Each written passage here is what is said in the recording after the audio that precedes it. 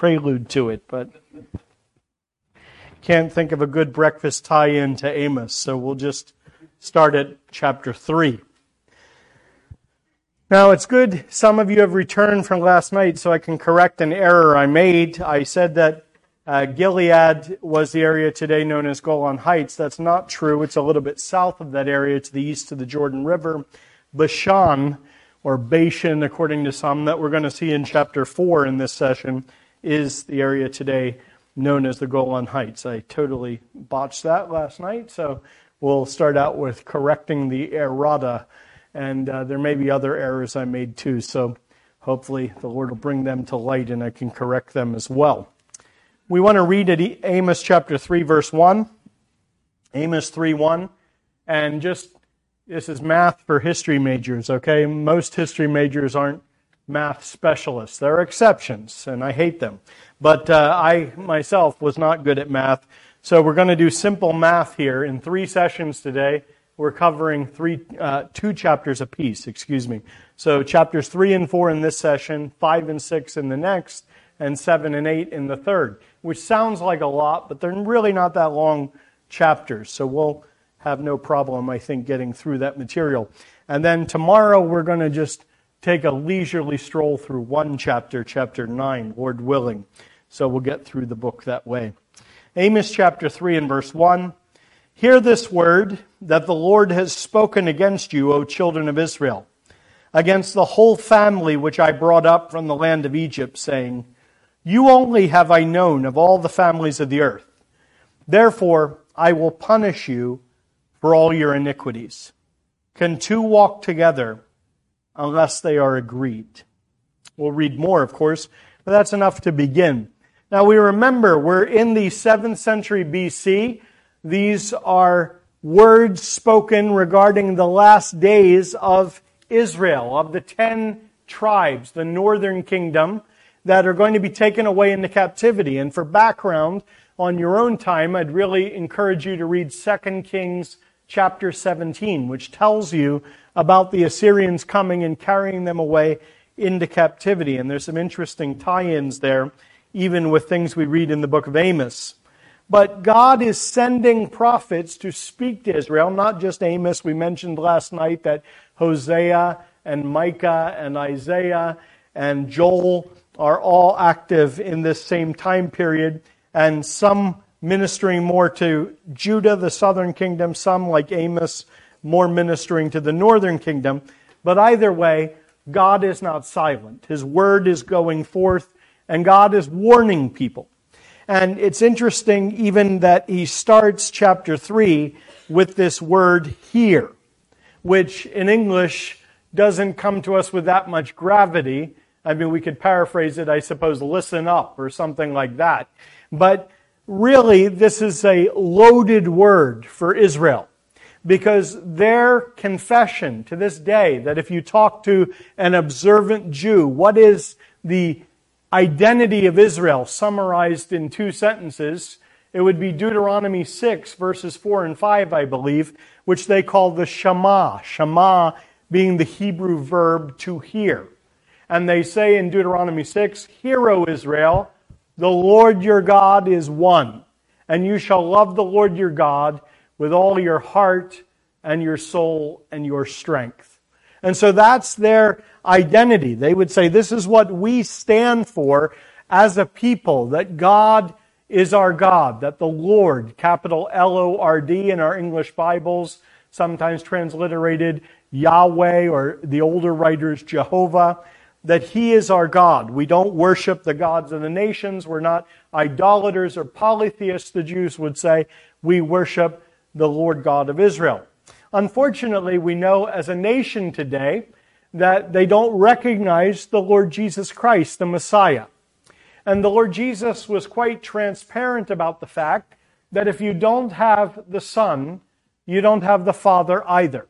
Because as the Lord explained in Matthew 11, for one passage, that no one knows the Father except the Son, and he to whomsoever the Son reveals him.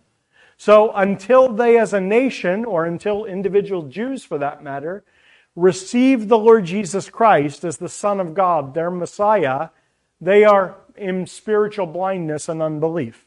And we could say the same thing, of course, about Gentiles. This is not at all to pick on Jewish people or nothing anti-Semitic about it, but we know that Gentiles who don't know Jesus as the Son of God and as Lord and Messiah, that they too are in darkness and unbelief. And the beautiful thing in our day is we're told to go forth into all the world and make disciples of all nations, baptizing them in the name of the Father, Son, and Holy Spirit, and teaching them to observe all things whatsoever the Lord has commanded us, as Matthew 28 would tell us, and Mark 16 is even more succinct, isn't it, when it tells us, go into all the world and preach the gospel to every creature. So when they heard this word here, Shema, this is the God who originally called them as a nation, who brought them out of Egypt, who made them his people, who gave them promises as far back as the patriarch Abraham, and who gave them the law at Sinai. This is that God speaking to them, saying, hear this word that the Lord has spoken against you, it says, O children of Israel, and against the whole family which I brought up from the land of Egypt, saying. Now, I think it's over 200 times in the Old Testament that God says he is for Israel. That's a wonderful thing for God to be for you, right? Emmanuel is that title from Isaiah chapter 7. You shall call his name Emmanuel, which means God with us. And we know in Matthew 1, our New Testament starts off that way. I know it's a little early for Christmas, but really the incarnation is a doctrine for the whole year round, okay? It's absolutely fundamental to what we believe. And we're told that not only would they call his name Jesus, for he shall save his people from their sins. The Lord saves, or the Lord is salvation. But also, he will be Emmanuel, God with us. And it's a wonderful thing to say, God is with me. After all, Romans 8 rhetorically asks the question, if God be for us, who can be against us? But if God is against you, that's a solemn thing, isn't it? Now, the reason God says this is not because he hates Israel. It's quite the contrary. This is what we're going to say, tough love. And we see a lot of this in Amos. That God has to speak to them sternly, much the way Paul, an apostle of our Lord Jesus Christ, felt about the Galatians, that he said in Galatians 4, I wish that I could be among you and change my voice. Now, I don't know if you had a father like this, but I did. Big, 6 foot, 200 plus pound, strong, German to the core, and with his voice he could control me when I was old enough to remember anything. He could say my name, and he could say it very invitingly, and I'd be, hey, Dad, what's up, But if I was across the house 3 rooms away, and he said, Keith, dude, I am in trouble now. What have I done? What has Dad found out? Because I knew I did it. It was just a question of what. What did he discover? And Dad would change his tone when I was in trouble. And Dad could make me stop in my tracks with the tone of his voice. And that's rather like what the Lord is doing here. He's trying to shake up this nation that is really complacent in its sin. He says, you only, verse 2, have I known. By the way, he speaks about bringing them up, the whole family which I brought up from the land of Egypt. So again, it's back to the gospel. It's remember your redemption. Their nation story, their origin as a people, goes back to the redeeming work of God, that the Lord purchased them out of slavery by blood. And he says, verse 2, you only have I known of all the families of the earth. And therefore I will punish you for all your iniquities. Now, for the younger people maybe, it is important to realize what he's saying when he says, you only have I known of all the peoples of the earth. He's not saying, I don't know about any of the other nations of the earth, because God knows everything. He's omniscient, is what the theologians say. He has all knowledge, right? And many scriptures tell us that God is the all-wise God, that he knows the end from the beginning. Obviously, he made the nations, and he knows all about them. But here the word is known in the sense of intimacy. I've come into an intimate relationship with you. The way that Adam knew Eve, his wife. Okay, then there's a physical dimension to marriage that it would talk about in Genesis with them. But fundamental, even before that, there's that intimacy of being brought together, of being one family. And here God says, basically, of all the families of the earth, I've chosen you to be my people. I've known you. Therefore, verse 2 says, I will punish you for all your iniquities. Now, this is rather like, again, your dad or mom saying to you, because you're my son, I'm going to give you a spanking.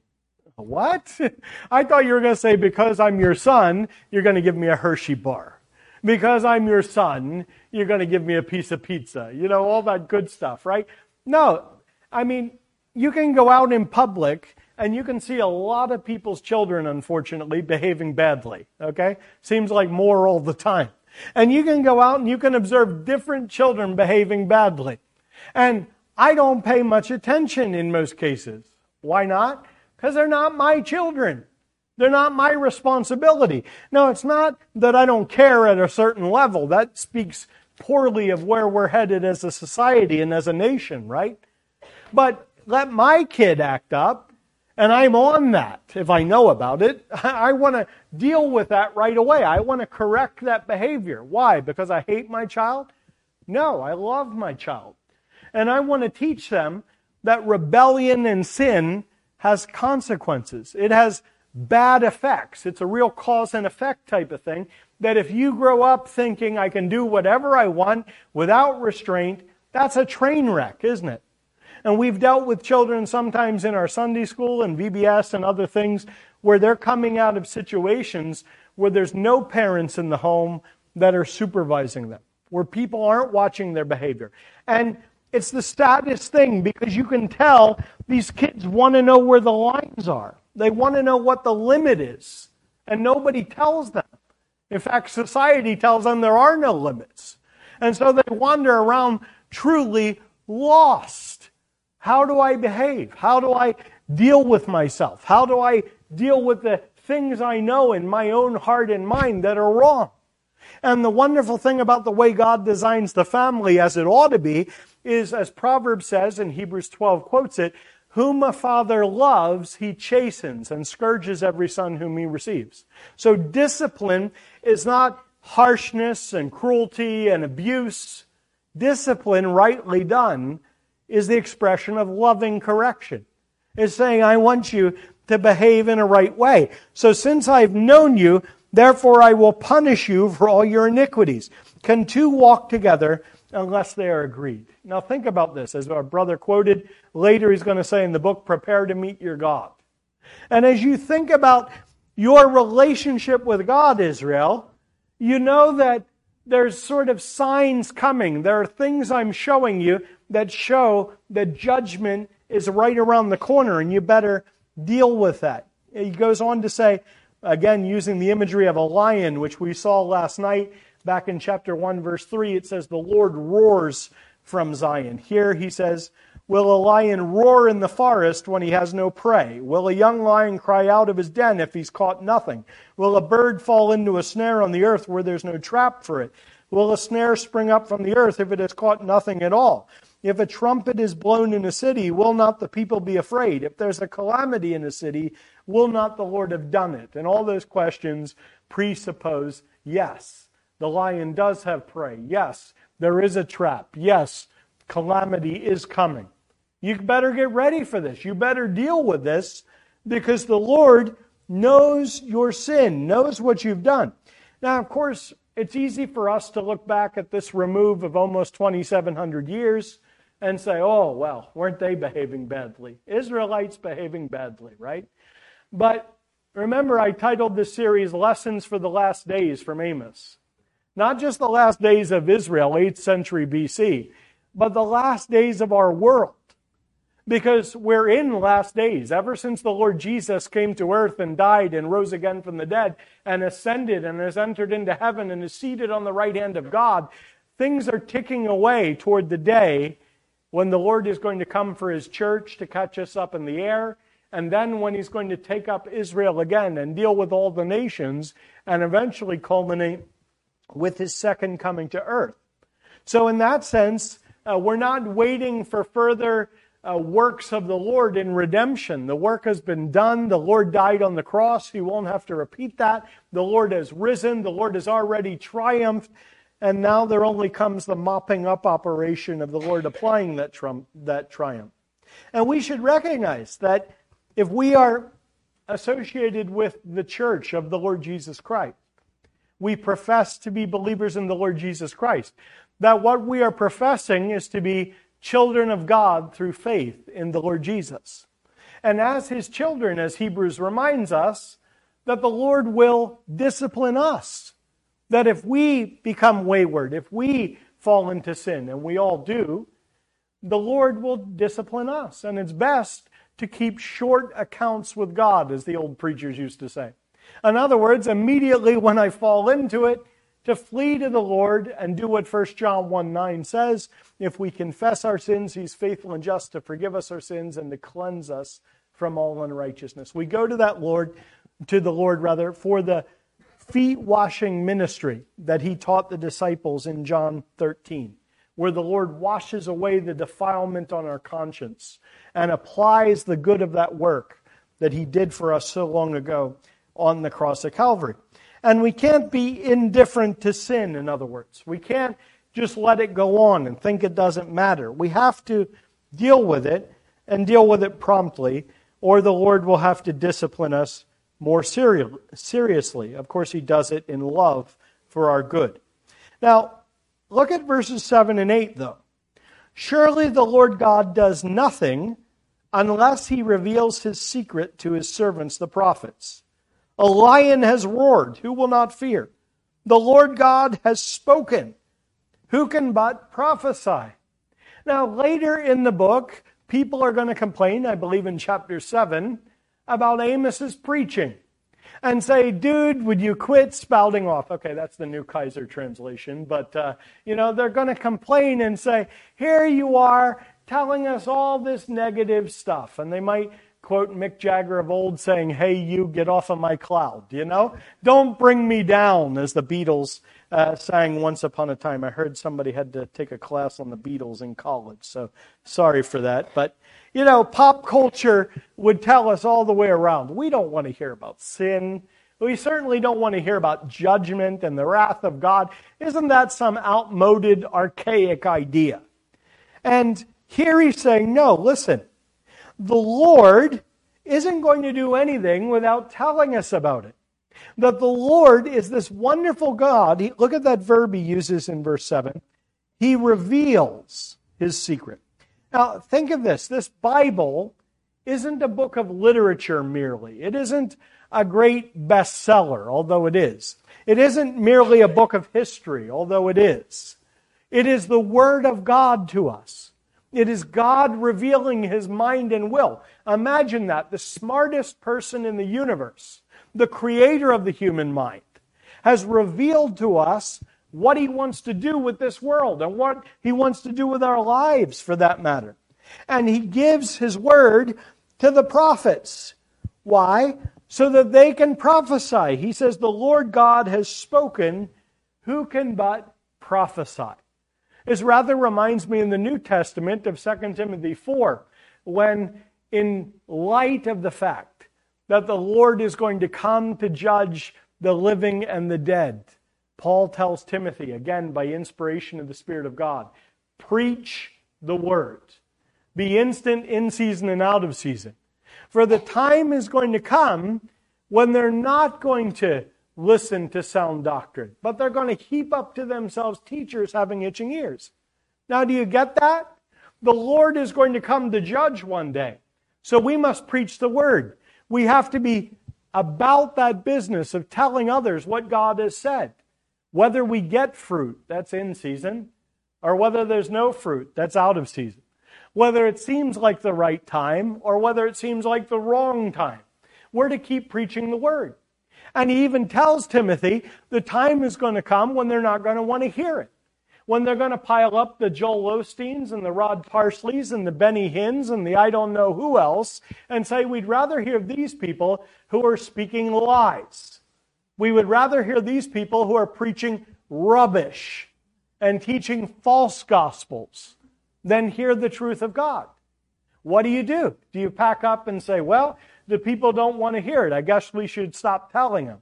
He says, no, preach the word. Here Amos says, the Lord has spoken, who can but prophesy? This is like Jeremiah in Jeremiah 20 saying that I tried to keep silent, but when I kept silence, the word of God was like fire in my bones. I had to get it out. I couldn't be silent.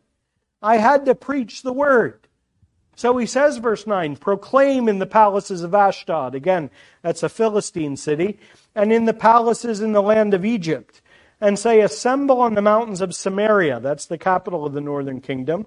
See great tumults in her midst, and the oppressed within her. For they do not know to do right, says the Lord, who store up violence and robbery in their palaces. Now, what an indictment that is. That he's looking at his people and he's saying, they don't know how to do right. Should they know? Yes, because they have the Word of God.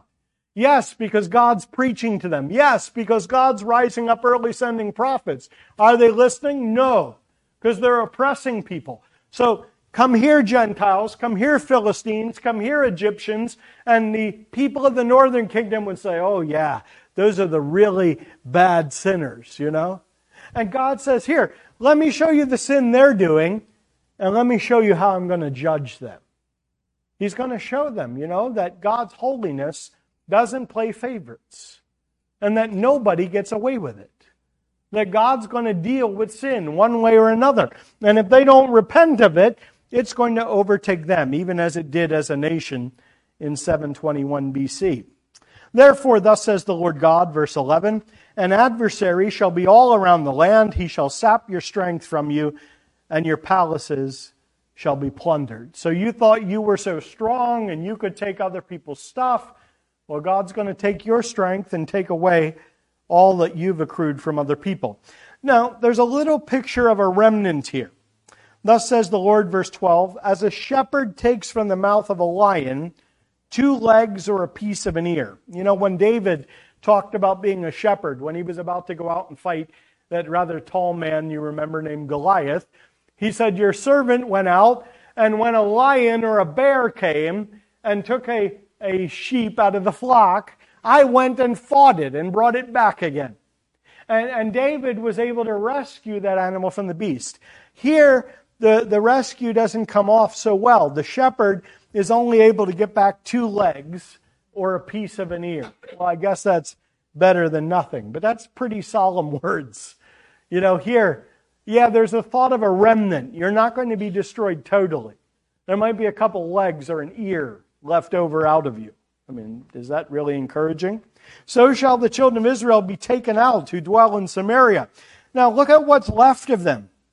In the corner of a bed or on the edge of a couch. If you come into the ruins of a civilization, if you're an archaeologist and 1,000 years later, 2,000 years later, you're digging up a city that was razed to the ground. R-A-Z-E-D, for those who have such spelling words. And this may be a homeschooling reference for my second daughter. Just saying. Keep listening. But anyway, when you come in and you view a ruined civilization, and you say, what's left of that civilization? Well, here is the remnant of a couch or a bed. Now, the symbol of what a civilization had been. What's the symbol of Israel? What do you think of when you think back to that culture? A bed or a couch? Well, I like beds and couches pretty well, but they're not very productive symbols, are they? They speak of a civilization that's given over to luxury and to indolence. In other words, they're kind of lazy people. Couch potatoes. These are the couch potatoes of the ancient world, okay? And instead of taking care of the spiritual things they should have been taking care of and seeking the Lord while he may be found, they were just lying on their beds until the judgment came and overtook them. It's a solemn picture, isn't it?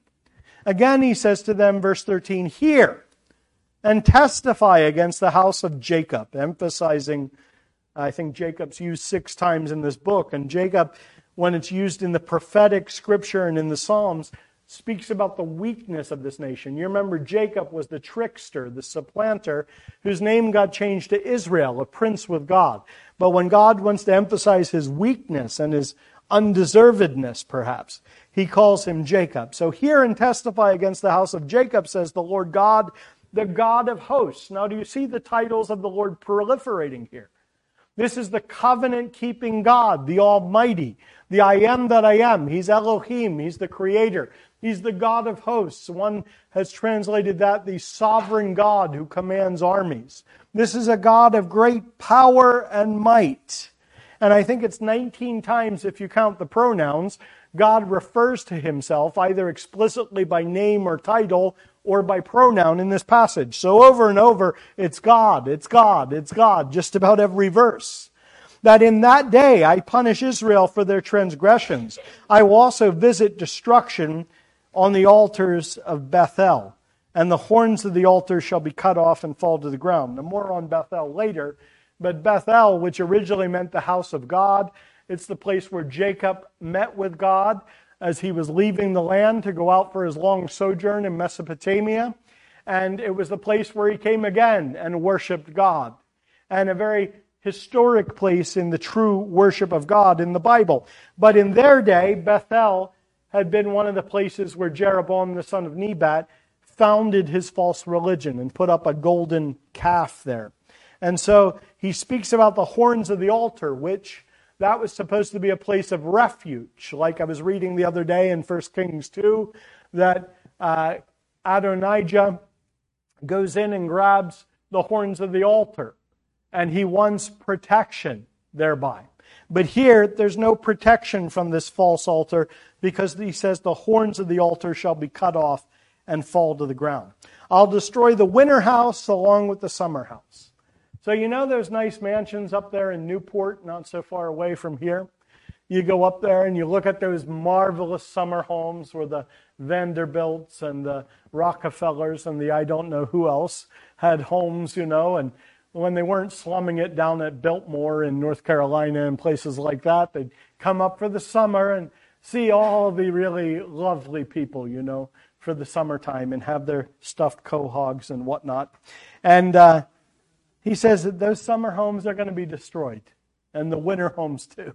All the things that speak about opulence and luxury in this society, it's going down. The houses of ivory shall perish, and the great houses shall have an end, says the Lord.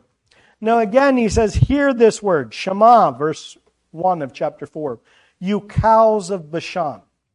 Now this is the area known as the Golan Heights, as I mentioned. It's a very fertile part of Israel, and in the ancient world especially known for its very luscious cattle, except we're not talking about the bovine variety in this verse. Amos is talking about the women of Israel. So this is not a flattering term, okay? And here were these women that were like luxurious cows that were well fed and amply apportioned, therefore. And here they're living in their luxury and dissipation.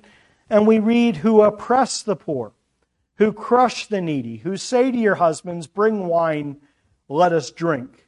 The Lord God has sworn by his holiness, behold, the day shall come upon you when he will take you away with fishhooks and your posterity with fishhooks. You will go out through broken walls, each one straight ahead of her, and you'll be cast into Harmon, says the Lord. Now, one commentator I read made this statement, that really a nation's morality doesn't rise any higher than its women. And you can see that through history. That a lot of what made America great, for example, was the fact that there were solid women keeping the home fires burning. And when they came to Pennsylvania and built their Conestoga wagons in Lancaster County and took them out to Iowa and established their homesteads and built their soddies in Kansas and went out and subdued the West, it was because there were these intrepid, solid women.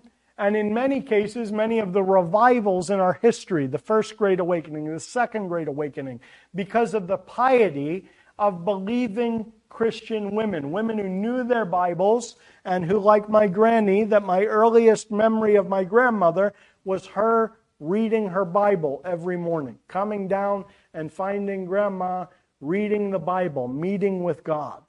And it's spoken to me all my life long of faithfulness. And the thing that Mom above anything else wanted was that her grandchildren get saved, that we marry people who were saved, that our children, that she didn't live to see in my case, get saved. And many women like that have made us what we are as far as the good things.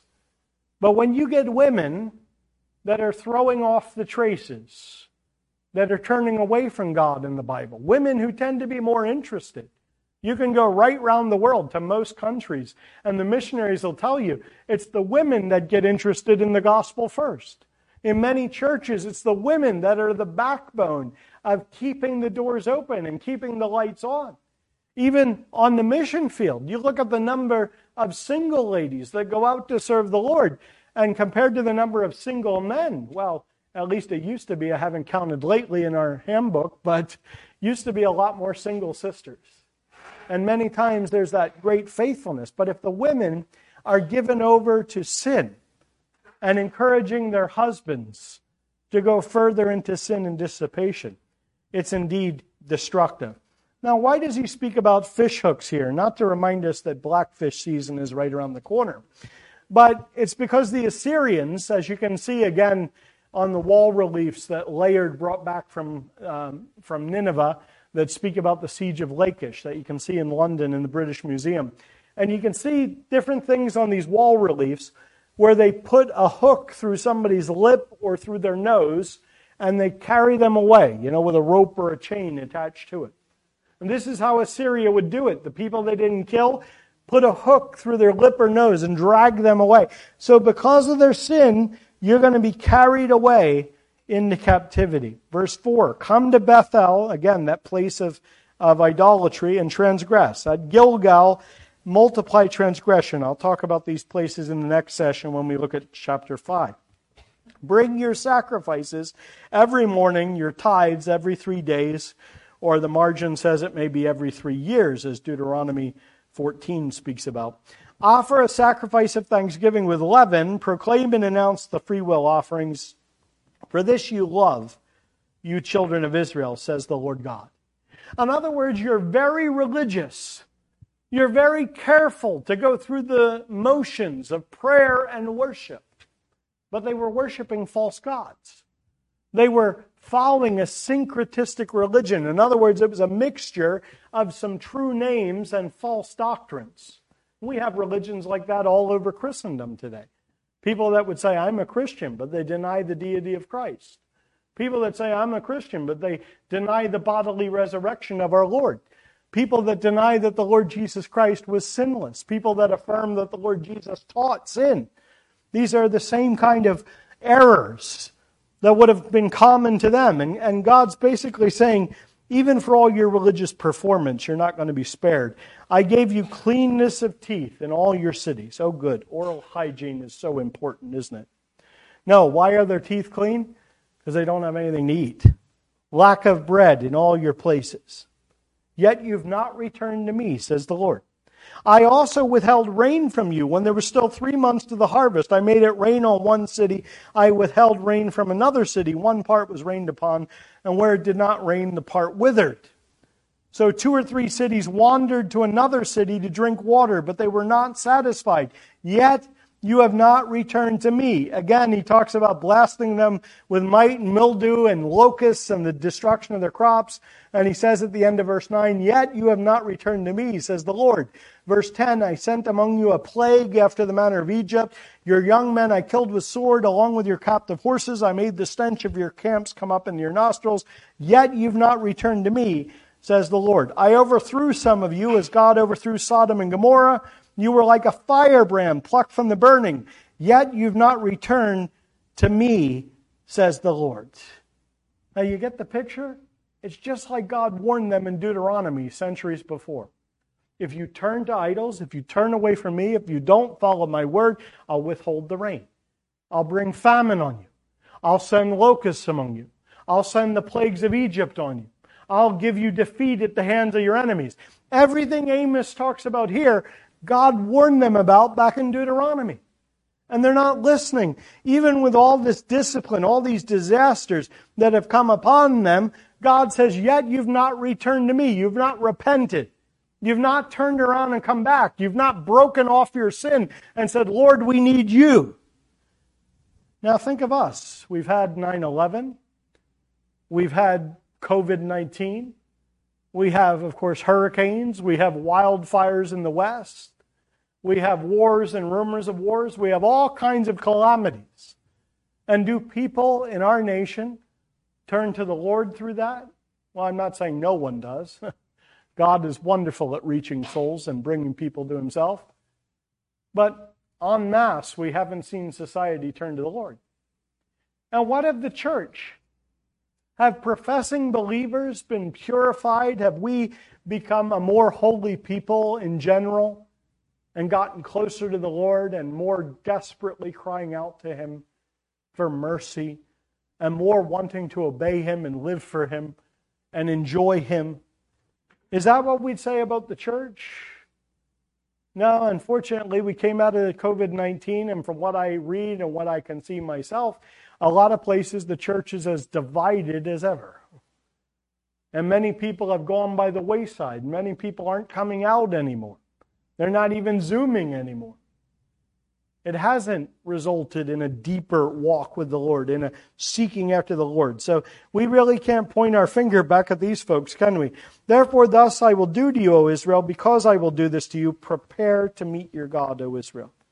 For behold, he who forms mountains and creates the wind, who declares to man what his thought is and makes the morning darkness, who treads the high places of the earth, the Lord God of hosts is his name.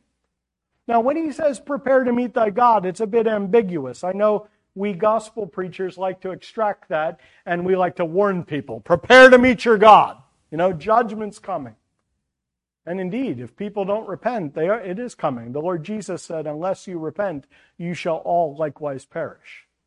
So we have our own Lord's words for it many, many places in the Bible, don't we? But there's an alternative, isn't there?